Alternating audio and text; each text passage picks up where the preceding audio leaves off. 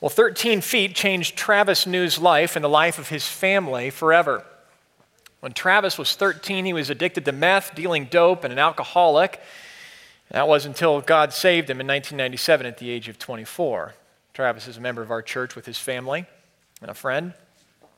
In 2003, he was blessed with marriage to his wife, Valerie, and they were eager for a life of marriage and a home full of children. He was a chaplain to the local jail, teaching as many as 4 times a week there, and was taking classes with a view to becoming a pastor. He and his wife had a desire to minister, especially among the downtrodden, the hurting, the poor. In 2006, Travis took a job installing residential refrigeration and heating systems, and he climbed a 13-foot ladder to weld a piece of pipe. His buddy held the ladder, as he always did. The customer walked into the room, asked a question. His buddy stepped away, and the ladder came down, and Travis with it, and his back on the ladder. His buddy and employer seemed to turn on him, underplaying the injury, and after returning to work from being away, he was fired for insubordination when he couldn't physically complete a fishy assignment that required him to be on his hands and knees for 5 straight hours. So, adding to pain, the rejection, and the loss of a job. Today, Travis experiences daily back spasms that can lock him to the couch for hours with pain that reaches down to his feet and often to his head, causing recurring migraines, he says, which feel like his eyes are being pushed out of his head. He gets maybe 1 good night of sleep a week and finds rest otherwise around 2 or 3 in the morning. So it's not what the couple had in mind when they got married in 2003. So many of our stories go. Neither was it what they had in mind at the start of 2004 when Travis began vomiting up everything, including water, for the first 4 months of the year. They discovered a number of problems. One problem causing the line of his stomach to deteriorate, another causing his body to produce an overabundance of acid, which eats away at the stomach. Vomiting and chronic heartburn are just standard fare, and the doctors aren't sure this will resolve itself.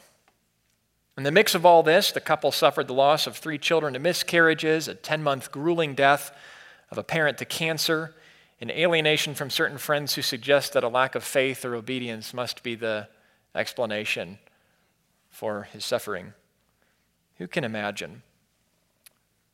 Valerie does well sometimes, but often enough her pillow is wet with tears. We can't imagine because we're not in those shoes, but we've got our own. It doesn't seem to be the best move for God, a dramatic conversion, a couple longing to serve him in some unique ways, a man studying to preach the word. He falls off a ladder, welding a pipe. Was God checked out? Does God even care? And now with all this pain, can he do nothing? And if he can, why won't he? Is this something Travis did? Is there something Travis can do about this? Why all this torture? Day in and day out.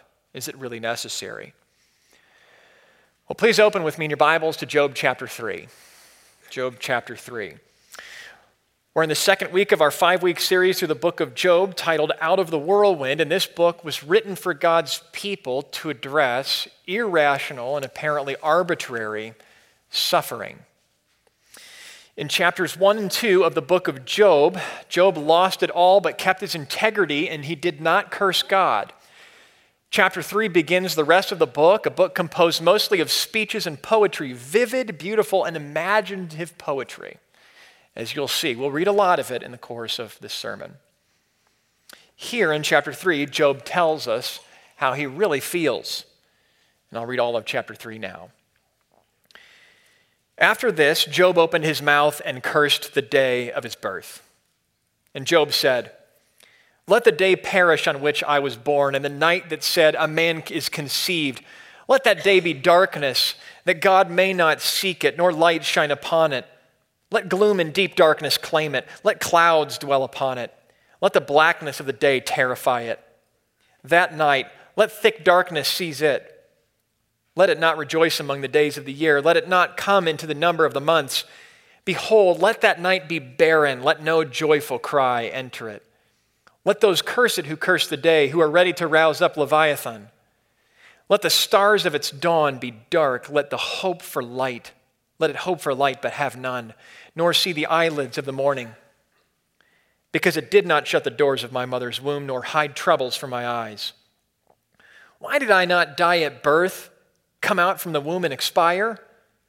Why did the knees receive me, or why did the breasts that I should nurse? For then I would have lain down and been quiet. I would have slept, then I would have been at rest. The kings and counselors of the earth who built ruins for themselves, or with princes who had gold, who filled their houses with silver. Or why was I not as a hidden stillborn child, as infants who never see the light? There the wicked cease from troubling, and there the weary are at rest. There the prisoners are at ease together. They hear not the voice of the taskmaster. The small and the great are there, and the slave is free from his master. Why is light given to him who is in misery, and life to the bitter soul, who long for death, but it comes not, and dig for it more than for hidden treasures, who rejoice exceedingly and are glad when they find the grave? Why is light given to a man whose way is hidden, whom God has hedged in? For my sighing comes instead of my bread, and my groanings are poured out like water. For the thing that I fear comes upon me, and what I dread befalls me. I am not at ease, nor am I quiet. I have no rest, but trouble comes. Now, on the one hand, this is exactly what we might have expected to hear from the mouth of Job. In a single day, Job lost all of his wealth to invading neighbors. All of his assets, his servants, his workers were killed. And he lost his 10 kids under a house collapsed under winds, all in a day. And then with his children probably then buried, his own health failed, and in a painful way, with sores covering his body. So we might expect Job to say what Job said. But on the other hand, this is not what we would have expected to hear from Job at all if we remember the first 2 chapters. Upon hearing about the death of his children, Job grieved greatly, and yet he said, "Naked I came from my mother's womb, and naked I shall return. The Lord gave, and the Lord has taken away. Blessed be the name of the Lord." And now he's saying, "Why did I not die at birth?" His wife had only one thing on her honey-do list for Job once his health had failed. Sorry, that's 2 things. Curse God and die. Job thought that was a terrible idea then. Shall we receive good from God, and shall we not receive evil? And in all this, we're told Job did not sin with his lips. Well, if we're honest, Job just became a lot easier to relate with. He went from superhuman to human, which is precisely what he is. Job is in turmoil because Job is a man in a state of great suffering. Job has questions because Job is a man in a state of great suffering. Job is not pondering the meaning of pain from an ivory tower, but from the hard, cold ground of life on earth. As one author and pastor put it, he's not asking armchair questions, he's asking wheelchair questions. And in these chapters, we witness a man suffering in the aftermath of tremendous, tremendous loss. His suffering, just like ours, though different in degree and kind, it's not just an event, but a process. It's not a simple experience, but a profoundly confusing and confounding experience. It reveals hidden and unseen beliefs and shapes hidden and unseen beliefs. And it's something we may endure in the company of others, but we endure alone. Chapter 3 is the first chapter in a section of poetic speeches that runs from chapter 3 all the way to chapter 31. And in chapter 3, we will encounter Job's theological crisis. In chapters 4 through 25, we'll witness Job's theological wrestling match. And in chapters 26 through 31, we'll hear Job's theological conclusions. His theological crisis, his theological wrestling match, and his theological conclusions. So what is going on with Job? The entire exchange of ideas in this section takes place in a conversation between Job and 3 friends. They've been with him for 7 days, and all of them silent until Job speaks. He breaks the silence with these despairing words we've read. What is going on with Job? Well, part 1, Job's theological crisis, chapter 3.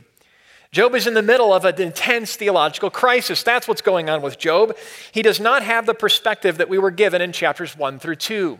where we enter the throne room of God, and Satan is allowed to approach the throne of God, and Satan challenges God and insists that anyone who would follow God and obey him and love him and who is righteous is only righteous because of what God gives them, righteous because they're blessed. And of course, God insists no, Job, as a perfect example, is one who is blessed because he is righteous. He is godly on account of God himself and not what God gives.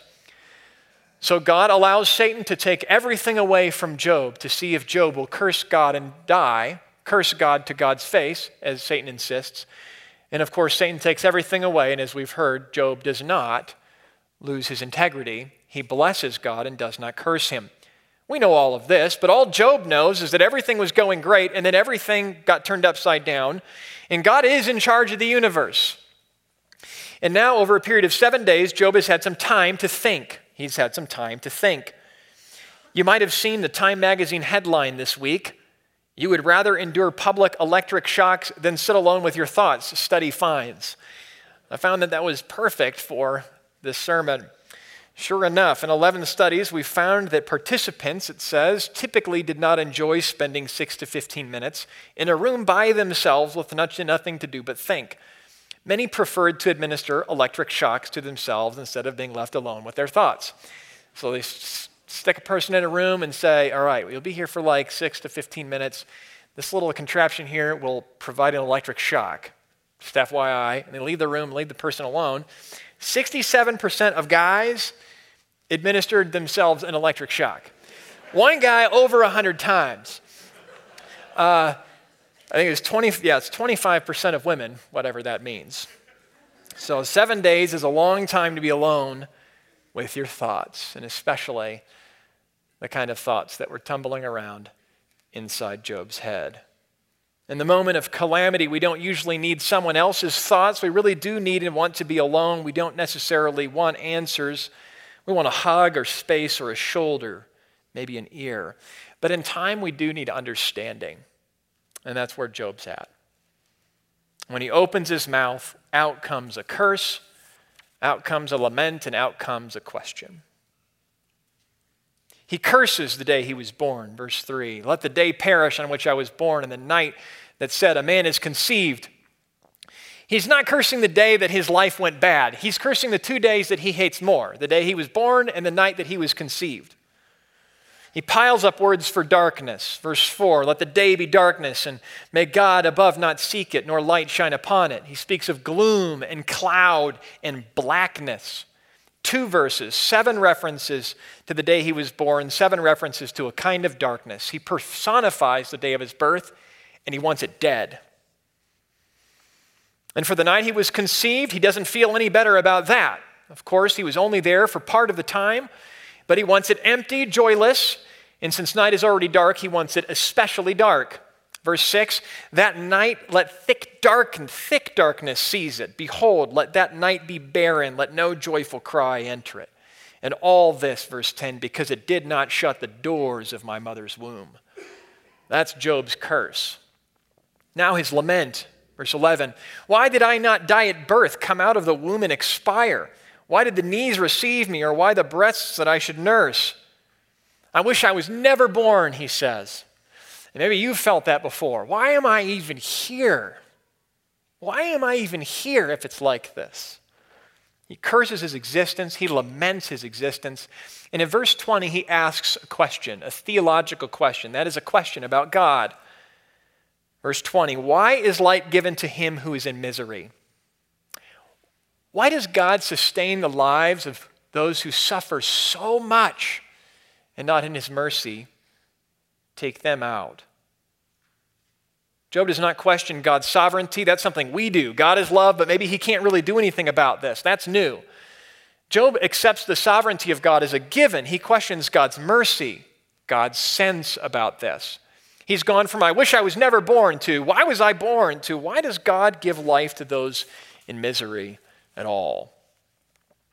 He pleads with God to take his life as a kind of mercy. In Job 6, on that, oh, that I might have my request, that it would please God to crush me. This would be my comfort. If God has decided to take everything good from him, why not just finish the job? In his despair and deep depression, he can only look back and he imagines no future he wants part in. Is Job sinning with his lips? Maybe. He may be sinning with his lips. He hasn't cursed God. But I'm not sure that's the point right now in the story. I don't think this chapter is here to make us scratch our heads at Job, at least in the main, but to hurt in our hearts for Job. We want to say, how can Job say this after he said the other things that he said? But this chapter is intended to make us say instead, what grief must such a godly man feel that he would say such dreadful and sad things? The emphasis here is not on the spiritual necessarily, but on the experiential. This is a verbal version of Job tearing his robes and shaving his head in grief like he did in chapter 1 and 2. It's not Job whining to his friends for pity. It's not even Job making a demand of God. This is the inner experience of a man, as he says, a man not made of stone or bronze, but of flesh. Chapter 3 takes us into Job's pain. And we can relate. In fact, that's why it's in the Bible. God wants us to relate here with Job. Job's pain, like ours, is complex and layered. It's complex and layered. It's a pain that is multidimensional, as we will see. It's spiritual, physical, theological, physiological, social. It's not something that we compartmentalize. We deal with in part of a day or on a day, and then it's over and we move on. It brings about feelings we simply cannot relate with words, though Job tries. Feelings we don't even understand ourselves when they're ours. Job's pain, like ours, is complicated and layered, and it's also a process. It's also a process. As many here know, there's the experience of loss, and then there's the aftermath of loss. There's the syllabus shock, and then there's the course the Lord has signed you up for, a course with no end. There's a changed life on the other side with its cyclical reminders of loss. Suffering is not like getting a scrape. You fall, you bleed, your body heals itself, and you move on. It may not have interrupted your life at all, unless you're a little one. It's more like losing your legs. It permanently changes every part of your life and your perspective. Now you see everything from the level of a wheelchair. Job has his losses, and we have ours, and you have yours. And over a period of 7 days, Job has had some time to think. Job's pain is like ours in that it's layered and complex. It's a process, and it exposes and shapes our view of God. We might think questions about God are irrelevant or just for the religious types until we suffer. Then we will have to face the storm of theology we have, with the theology we have. You see, Job is wrestling with theology. What does it mean that God is God and the world is the way that it is? How does that work? It's a reminder that everyone here is a theologian. Job wasn't a pastor. He was a dad, a husband, and a business owner. I can remember when I was a new Christian, my mom said to me, "You're going to grow up and be a theologian." I didn't even know what that was, and it didn't sound like fun. I just liked the Bible and learning about God. Well, that's what it is. And even if you don't like the Bible and learning about God, if you have a view of God at all, you're a theologian. Everyone is. Pastors and professors spend a lot of time on this, but everyone is a theologian. Everyone has thoughts about God, and those thoughts shape what you think and what you do and how you live and feel in this world. And suffering is a litmus test for our theology. It helps us to see what we believe, and it's also a crock pot for our theology. It helps us to evaluate and to adjust what we believe. But if Job doesn't have his health, he does have his friends, right? They came to comfort him. They've stuck by him. How patient and understanding of them. Sort of. You remember how they arrived? When they saw Job, they mourned, tore their robes, cried out. That's a hopeless scene for Job to see in them. They responded as though to somebody who has died.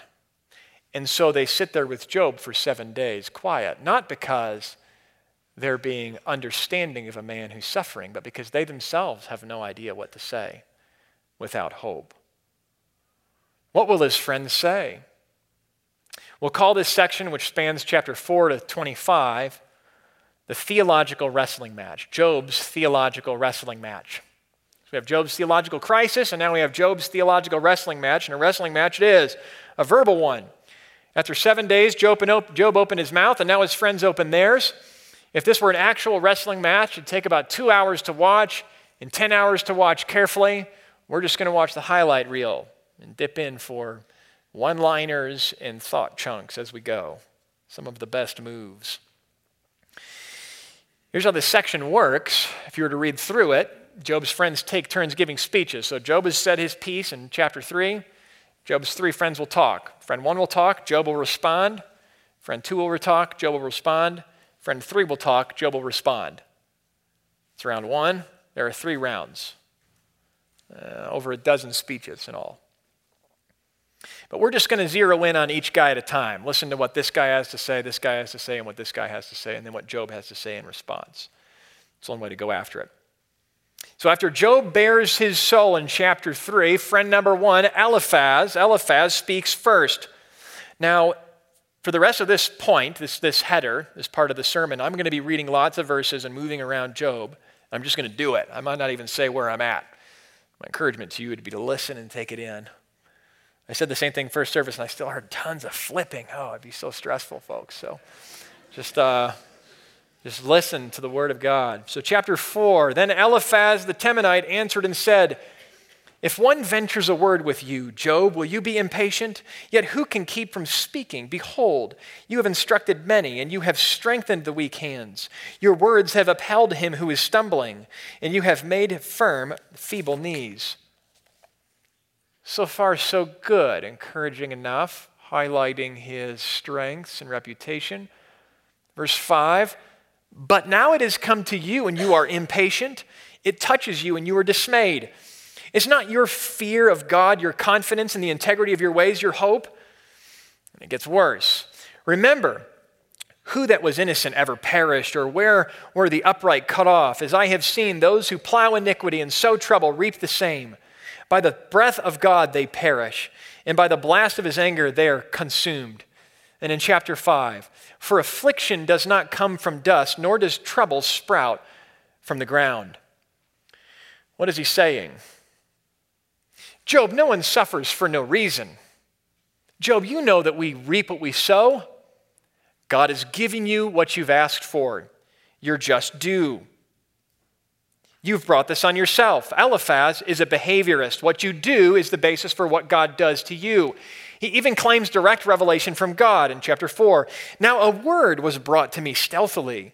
My ear received the whisper of it. Translation into contemporary Christian vernacular. God told me to tell you. The familiar? Please don't say that. Please don't say that. His counsel, chapter 5, as for me, I would seek God, and to God I would commit my cause. As for me, Job, I would seek God, and to God I would commit my cause.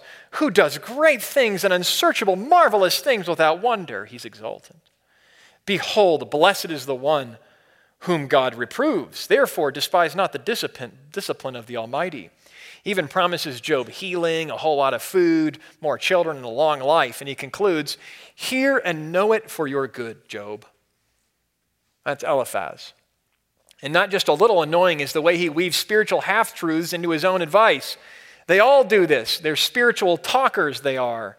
But these are canned academic responses that don't take into account the way the world is or the man in front of them. Bildad is next. Bildad follows Eliphaz and piggybacks off his theological perspective. He's just a little bolder in teasing out what it actually means. Let me give you an example. This is bold. Job 8, verse 3. Does God pervert justice, or does the Almighty pervert the right? If your children have sinned against him, Job, he's delivered them into the hand of their transgression. Job, your kids are dead because they sinned. His counsel's the same. If you will seek God and plead with the Almighty for mercy. If you are pure and upright, surely then he will rouse himself for you and restore your rightful habitation. And though your beginning was small, your latter days will be very great. He says his life will be filled with laughter. How encouraging of Bildad. Bildad's also unique for his traditionalist values. For inquire, please, of bygone ages, and consider what the fathers have searched out. For we are but of yesterday, and know nothing, for our days on earth are shadow. They will not teach you and tell you. Will they not teach you and tell you and utter words out of their understanding? That's Bildad, appealing to history and our fathers and their ways and wisdom. Now, we haven't heard Job's side yet, but it's enough to say right now that he defends himself against these accusations and wrongdoing. And as the back and forth picks up, these guys get even ruder. Good night.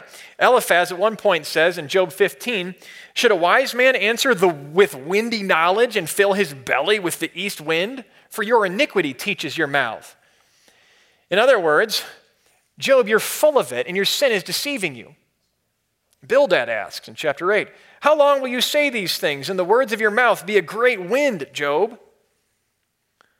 And when Eliphaz and Bildad are done talking, Zophar is up. And Zophar is no better. Zophar is no good. He is the most insulting yet. Job 11. Should a multitude of words go unanswered and a man full of talk be judged right? Should your babble silence men? And when you mock, shall no one shame you? For you say, my doctrine is pure and I am clean in God's eyes. But oh, that God would speak and open his lips to you, and that he would tell you the secrets of wisdom, for he is manifold in understanding. Know that God exacts of you less than your guilt deserves. Job, you're full of hot air, and God is letting you off easy. That's why this sermon is titled Job's Three Friends, with friends in quotes. Zophar gives the same argument and counsels the others, but with an attention to the heart. With an attention to the heart. Job 11, if you prepare your heart, Job, you will search out with your hands toward him. If iniquity is in your hand, put it far away. You will forget your misery. You will remember it as waters have passed away. And your life will be drier than the noonday. Its darkness will be like the morning, Job. Oh, hope-giving. What flowery nonsense. Flowery spiritual nonsense.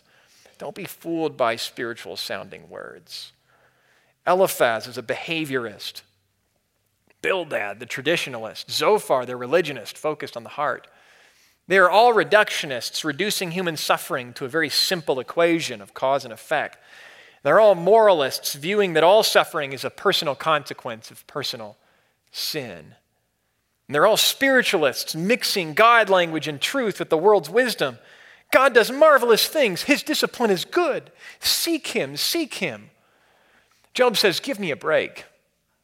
In Job 12, no doubt you are the people and wisdom will die with you. But I have understanding as well as you. I am not inferior to you. Who does not know such things as these? How hard is it to hear someone say, God is good. Therefore, this is what's wrong with you.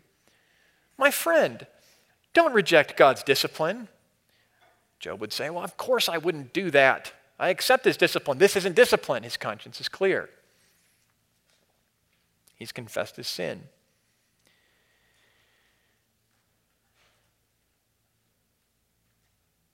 My friends, this is the best of the world's wisdom apart from Revelation, is it not?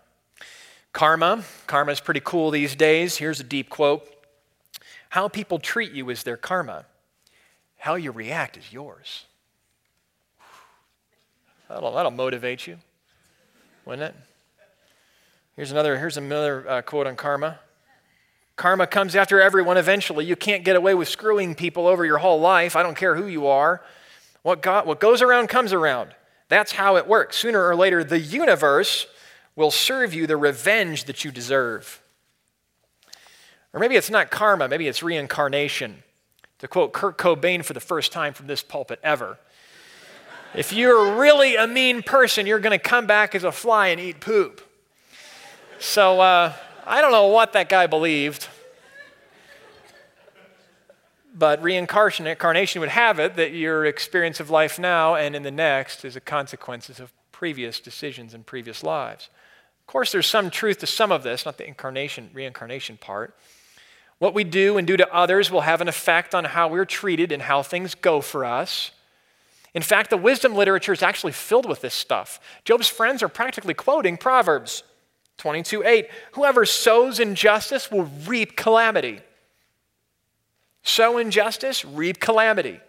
Pride comes before a fall. Job's friends aren't total morons. But what about my friend from 5th grade who was in a car accident and then severely mentally handicapped? And one day he's playing with Legos, sword fighting in the backyard, telling jokes and reading stories with mom and dad.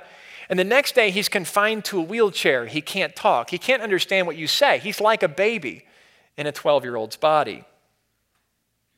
And soon after that, he's living in the room across the hall from my own brother Tyler at an area children's nursing home. My brother Tyler, who contracted meningitis about a year into his life and has brain damage himself. Are these guys getting theirs? Maybe Tyler for something he did in a previous life, and maybe my friend for something he did in this life? Karma may have a nice logic to it, but karma and reincarnation are not cool. They're cruel. And so is what we might call the prosperity gospel. Very popular teaching from best-selling TV preachers that say, in short, give your life and money to God and God will give health and wealth to you. Joel Osteen, Joyce Meyer, Benny Hinn, many others. Yes, I'm calling them out by name because I want them to stop talking and I want people to stop listening to them. The prosperity gospel they preach is cruel. So can be the more subtle language of God has a wonderful plan for your life. You have to find it. Once you find his plan, then you'll have meaning and purpose. I actually, preachers as a hobby do just listening around. So I was actually listening on a website this last week to the beginning part of some guy's sermon that I'm not familiar with. And he actually said basically that. We all have a purpose. God has a wonderful plan for us. We need to find that purpose. And when we find that purpose, we have meaning. And when we don't have that purpose, then our life is bad. Are you kidding me? Makes sense, right? Well, think about it. Job was pursuing God's best for his life. He was in God's plan before the catastrophe and during and after the catastrophe. This was God's wonderful plan, but wonderful from the horizon of heaven, and that's it, not from the horizon of Job's life. So to speak in terms of wonderful plan without nuance is to deceive. Jesus calls us to a cross. It's true that as a general principle, we sow what we reap. God set the world up that way. But we have the book of Job precisely because God means to provide us with a qualification and a clarification against that. The book of Job is meant to clarify for us. The world works a certain way, but not all the time. Not all the time. Job knows this, and that's why he responds the way he does. In his speeches, Job expresses anger. Job expresses anger. And with colorful and imaginative insults. Job 16, miserable comforters are you all. Shall windy words have an end? Job 13, your maxims are proverbs of ashes. You know what your words are like? A pile of ashes. That's what they're like. That's what he's saying. Tons of this stuff in there. These guys are nothing less than false teachers, and it's fine to get angry at people like this. But false teachers like this need more than to be thrown under the bus. Their false gospels need to be run over with good arguments. In his speeches, Job expresses his anger, and in his speeches, Job expresses arguments. He expresses arguments. His big beef with his friends is that they're totally wrong, and he has two plain facts for them from nature that he's going to appeal to that he doesn't even need scripture to know. First, Job is blameless and his life is terrible. It's so terrible he asks God to kill him but maintains his innocence. Job 6:10, this would be my comfort if you would kill me. I would even exult in pain unsparing. So make it really bad. For I have not denied the words of the Holy One. Job is blameless and his life is terrible. And second, the wicked people who do wicked things often live happy lives and die in old age in peace with all their happy kids around them. The tents of the robbers are at peace, and those who provoke God are secure, who bring their God in their hand. They wrong the barren, childless woman and do no good to the widow. Yet God prolongs the life of the mighty by his power. Why do the wicked live, reach old age, and grow in mighty in power? Their offspring are established in their presence, and their descendants before their eyes. They spend their days in prosperity, and in peace they go down to Sheol, the grave. But as sure as Job is of each of these convictions, it still doesn't answer why he's suffering. He just knows it's true. His suffering is irrational. So with still no answers, Job also expresses his anguish. He's expressed anger, arguments, and now his anguish. Job says, "How long will you torment me and break me in pieces with your words?" to his friends. "Oh, that my vexation were weighed and all my calamity laid in the balances. For then I would be heavier than the sand of the sea. Therefore my words have been rash." Some introspection here. "For the arrows of the Almighty are in me. My spirit drinks their poison. The terrors of God are arrayed against me." And in this anguish, he expresses his loneliness. And he spills a lot of ink on this dynamic. Job 12, "I am a laughingstock to my friends. I who called to God and he answered me, a just and blameless man, am a laughingstock." And it's not just his friends. Chapter 19, "He's put my brothers far from me, and those who knew me are wholly estranged from me. My relatives have failed me. My close friends, they've forgotten me. My guests in my house and my maidservants count me as a stranger. I've become a foreigner in their eyes. I call to my servant, but he gives me no answer. I must plead with him with my mouth for mercy. My breath is strange to my wife, and I'm a stench to the children of my own mother. Even young children despise me. When I rise, they talk against me. All my intimate friends abhor me, and those whom I love have turned against me." He even speaks of the fringes of society turning on him. "They laugh at me." Job chapter 30, "Men who are younger than I, whose fathers I would have disdained to set with the dogs of my flock. And now I've become their song. I am a byword to them, and they do not hesitate to spit at the sight of me." I sure hope there's no one in this room that can relate with all of that. Job is an extreme example. But most people in this room, if not everyone, can relate with some of this. Friends who forget you, family who are estranged. The loneliness of people who don't know what to say, so they avoid you even if they mean well, but it hurts. The loneliness of someone who thinks they know what to say, but alienates you in the process and without even knowing it. Let's be very careful about comforting people by saying, "I know exactly how you feel." It's not actually true, and it doesn't comfort. Much better to say, "I can't imagine how you must feel."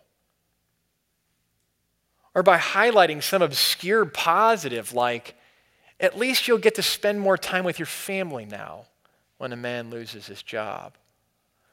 Or to a couple who is struggling eagerly to have children to say, jokingly, "Well, you can babysit my kids."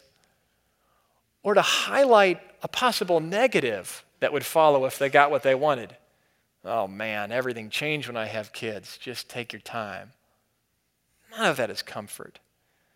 Or the loneliness of being accused of fault for your random suffering. I think God is trying to root out an idol in your life. You need to pray and have faith. See, this is sneaky stuff. This is the world's wisdom sneaking in. God isn't allowing this to change in your life. That happened in my life too, and when I relaxed and prayed and had faith, then God moved. Very careful about these things. We do not know that.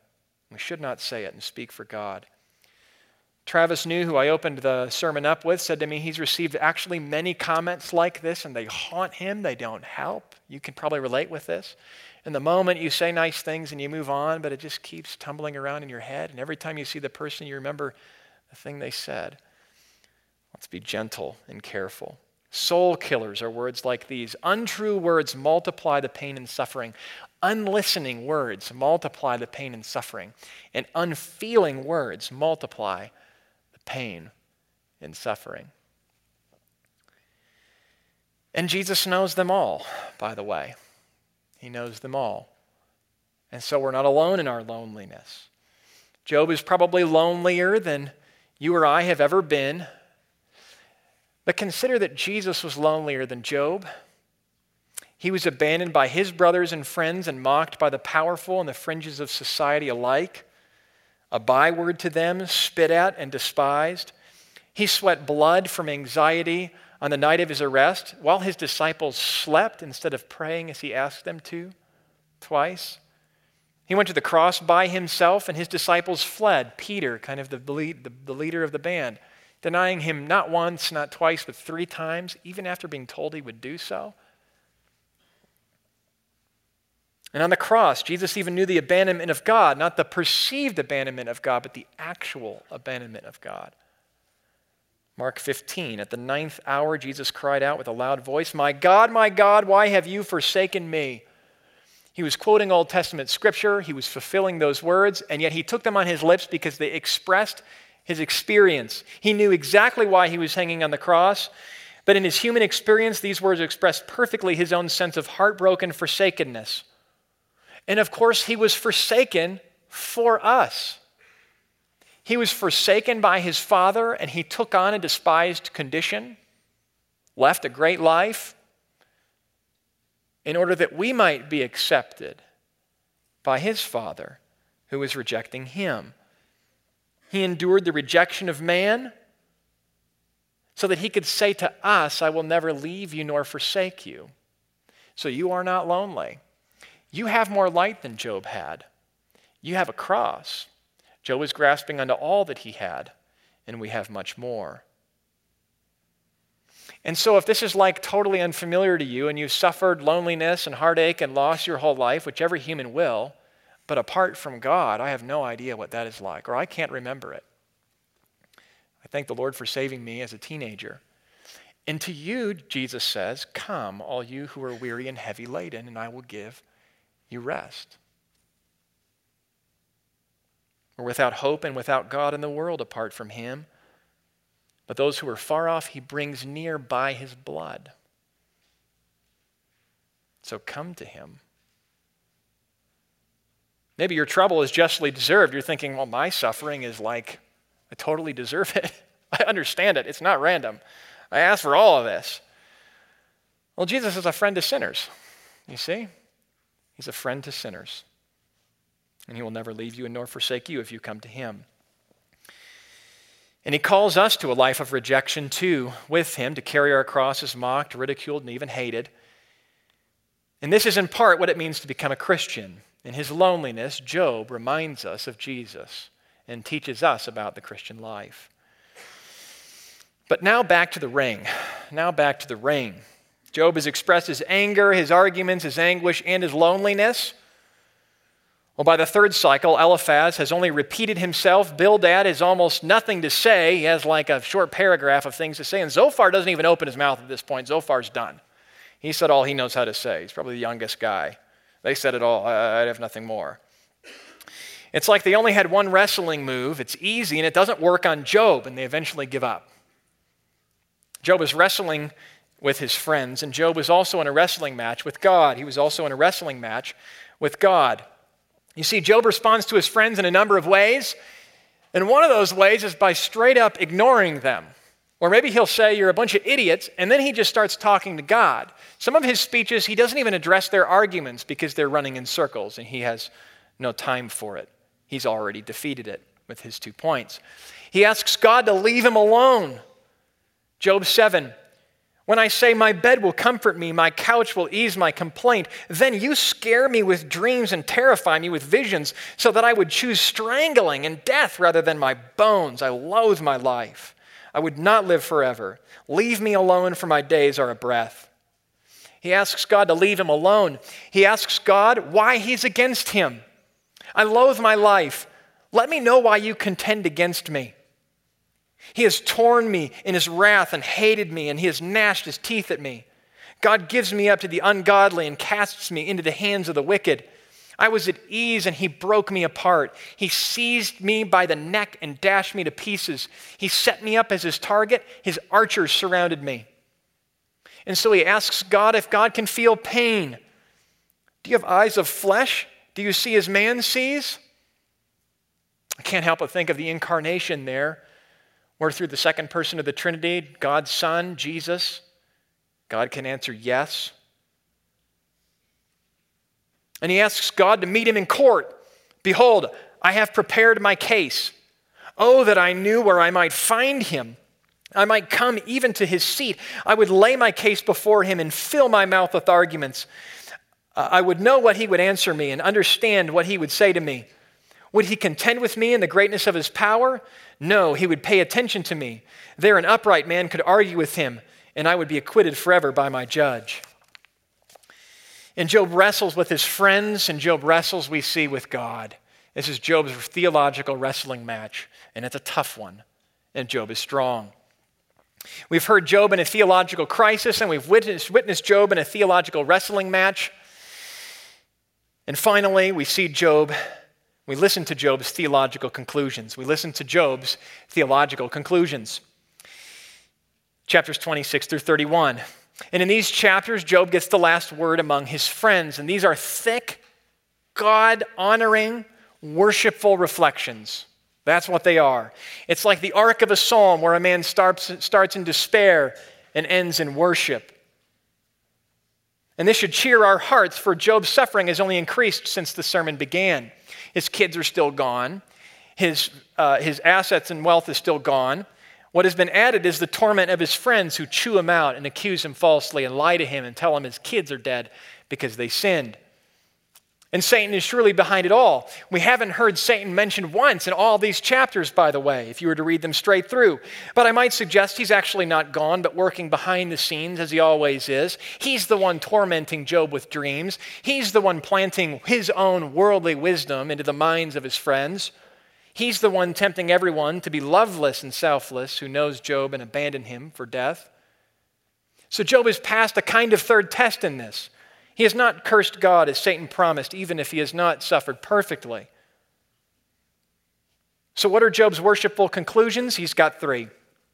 In chapters 26, Job concludes that God is all-powerful. He says that God hangs the earth on nothing. That's a new favorite verse in the Bible. God hangs the earth on nothing. He binds up the waters in his thick clouds. He covers the face of the full moon. He has inscribed boundary between light and darkness. By his power, he stilled the sea. By his wind, the heavens were made fair. He's the creator. His hand pierced the fleeing serpent. And in a blow to his friends who don't get this, he says, behold, these are but the outskirts of his way. And how small a whisper do we hear of him? Job concludes that God is all-powerful. And in chapter 27, he concludes that God is all good. He will not just let injustice go without justice. And here it almost sounds like Job takes on the theology of his friends. For what is the hope of the godless when God cuts him off, when God takes his life away? Terrors overtake him like a flood. In the night, a whirlwind carries him off. It hurls him without pity, and he flees from its power in headlong flight. It claps his hands at him and hisses at him from its place. The wicked will be punished. I think what's going on here is that Job is seeing the ultimate horizon. This is an ultimate perspective of justice. And I say this because on a number of occasions, Job has had an ultimate perspective of his own vindication. In fact, in the midst of desperate words across these chapters, he said some amazingly hopeful things. In chapter 19, oh, that my words were written. Oh, that they were inscribed in a book. Listen to this. For I know that my Redeemer lives, and at the last he will stand upon the earth. And after my skin has been thus destroyed, yet in my flesh I shall see God, whom I shall see for myself. And my eyes shall behold, and not another, and my heart faints within me. We don't get a lot on these guys' takes of the afterlife in the Old Testament, but you get a hint here. He's expecting something on the other side of the grave. He's all powerful. He's all good. And in chapter 28, Job concludes that God is all wise. And this chapter is a key to the book. He begins by reflecting on the wisdom of mankind that can produce anything from the earth. Mining is his example. Human beings mine for silver and gold. We turn mountains upside down to find it. And then he writes, but where shall wisdom be found? Man does not know its worth. It cannot be bought with gold. The topaz of Ethiopia cannot equal it. Got a shout out to Ethiopia in there. From where then does wisdom come? And where is the place of understanding? You see, this is the question of all the wisdom literature. And this is at the heart of this book. How can we know how the world works? How can we know how to live in it? How can we know God's ways? God understands the way to it, he says, and knows its place. For he looks to the ends of the earth and sees everything under the heavens. And he said to man, behold, the fear of the Lord, that is wisdom. And to turn away from evil is understanding. Job does not understand the meaning of his suffering. But right here at his best, he acknowledges the one who does. He knows he needs God to speak, and he will hear God speak in time. Job concludes that God is all powerful, and he is all good, and he is all wise. And in chapter 29 through 30, Job makes his closing argument for his innocence. And I'm going to give something away here. Job may be right that he does not deserve what God has dished out, but perhaps that's actually irrelevant. Perhaps his focus on this at all is a sign of a problem in his own soul. Perhaps he's been innocent, but he may not be innocent in his self-justification here. Though in much more beautiful terms, in the last chapter, he says, in effect, I've not lusted after virgins, I've kept my integrity, I have not committed adultery, I was generous to the poor, I did not put my trust in riches and did not worship the sun, I did not wish evil on my enemies, I hosted strangers, and I confessed my sins. And he closes by saying, let the Almighty answer me. I would give him an account of all my steps, like a prince I would approach him. And with that, the words of Job, it says, are ended. In the first verse of chapter 32, so these three men ceased to answer Job because he was righteous in his own eyes. See, Job was done talking. He had made his case for his innocence. And his three friends were now done talking as well. They weren't going to convince Job otherwise. So who's right and who's wrong? Or are they both wrong? The Lord will answer Job, but that's 2 sermons away. First, an angry young man had 6 chapters to spend talking to Job. And we'll listen to that next week. Let's pray. Father in heaven, we're grateful to you for this book. We sure need it. We need all these chapters. Chapters we could only highlight this morning. But we need them all because you gave them to us. Our suffering is a process. It does leave us lonely. We do anguish in it. We ask many questions. But Father, we're thankful for a whole lot of light, more light than Job had. Pray that we would trust it, that we would come to Jesus and rest, weary and heavy laden and find rest, that we would look to you and to him for wisdom in how wisely to suffer in this life. In Jesus' name, amen.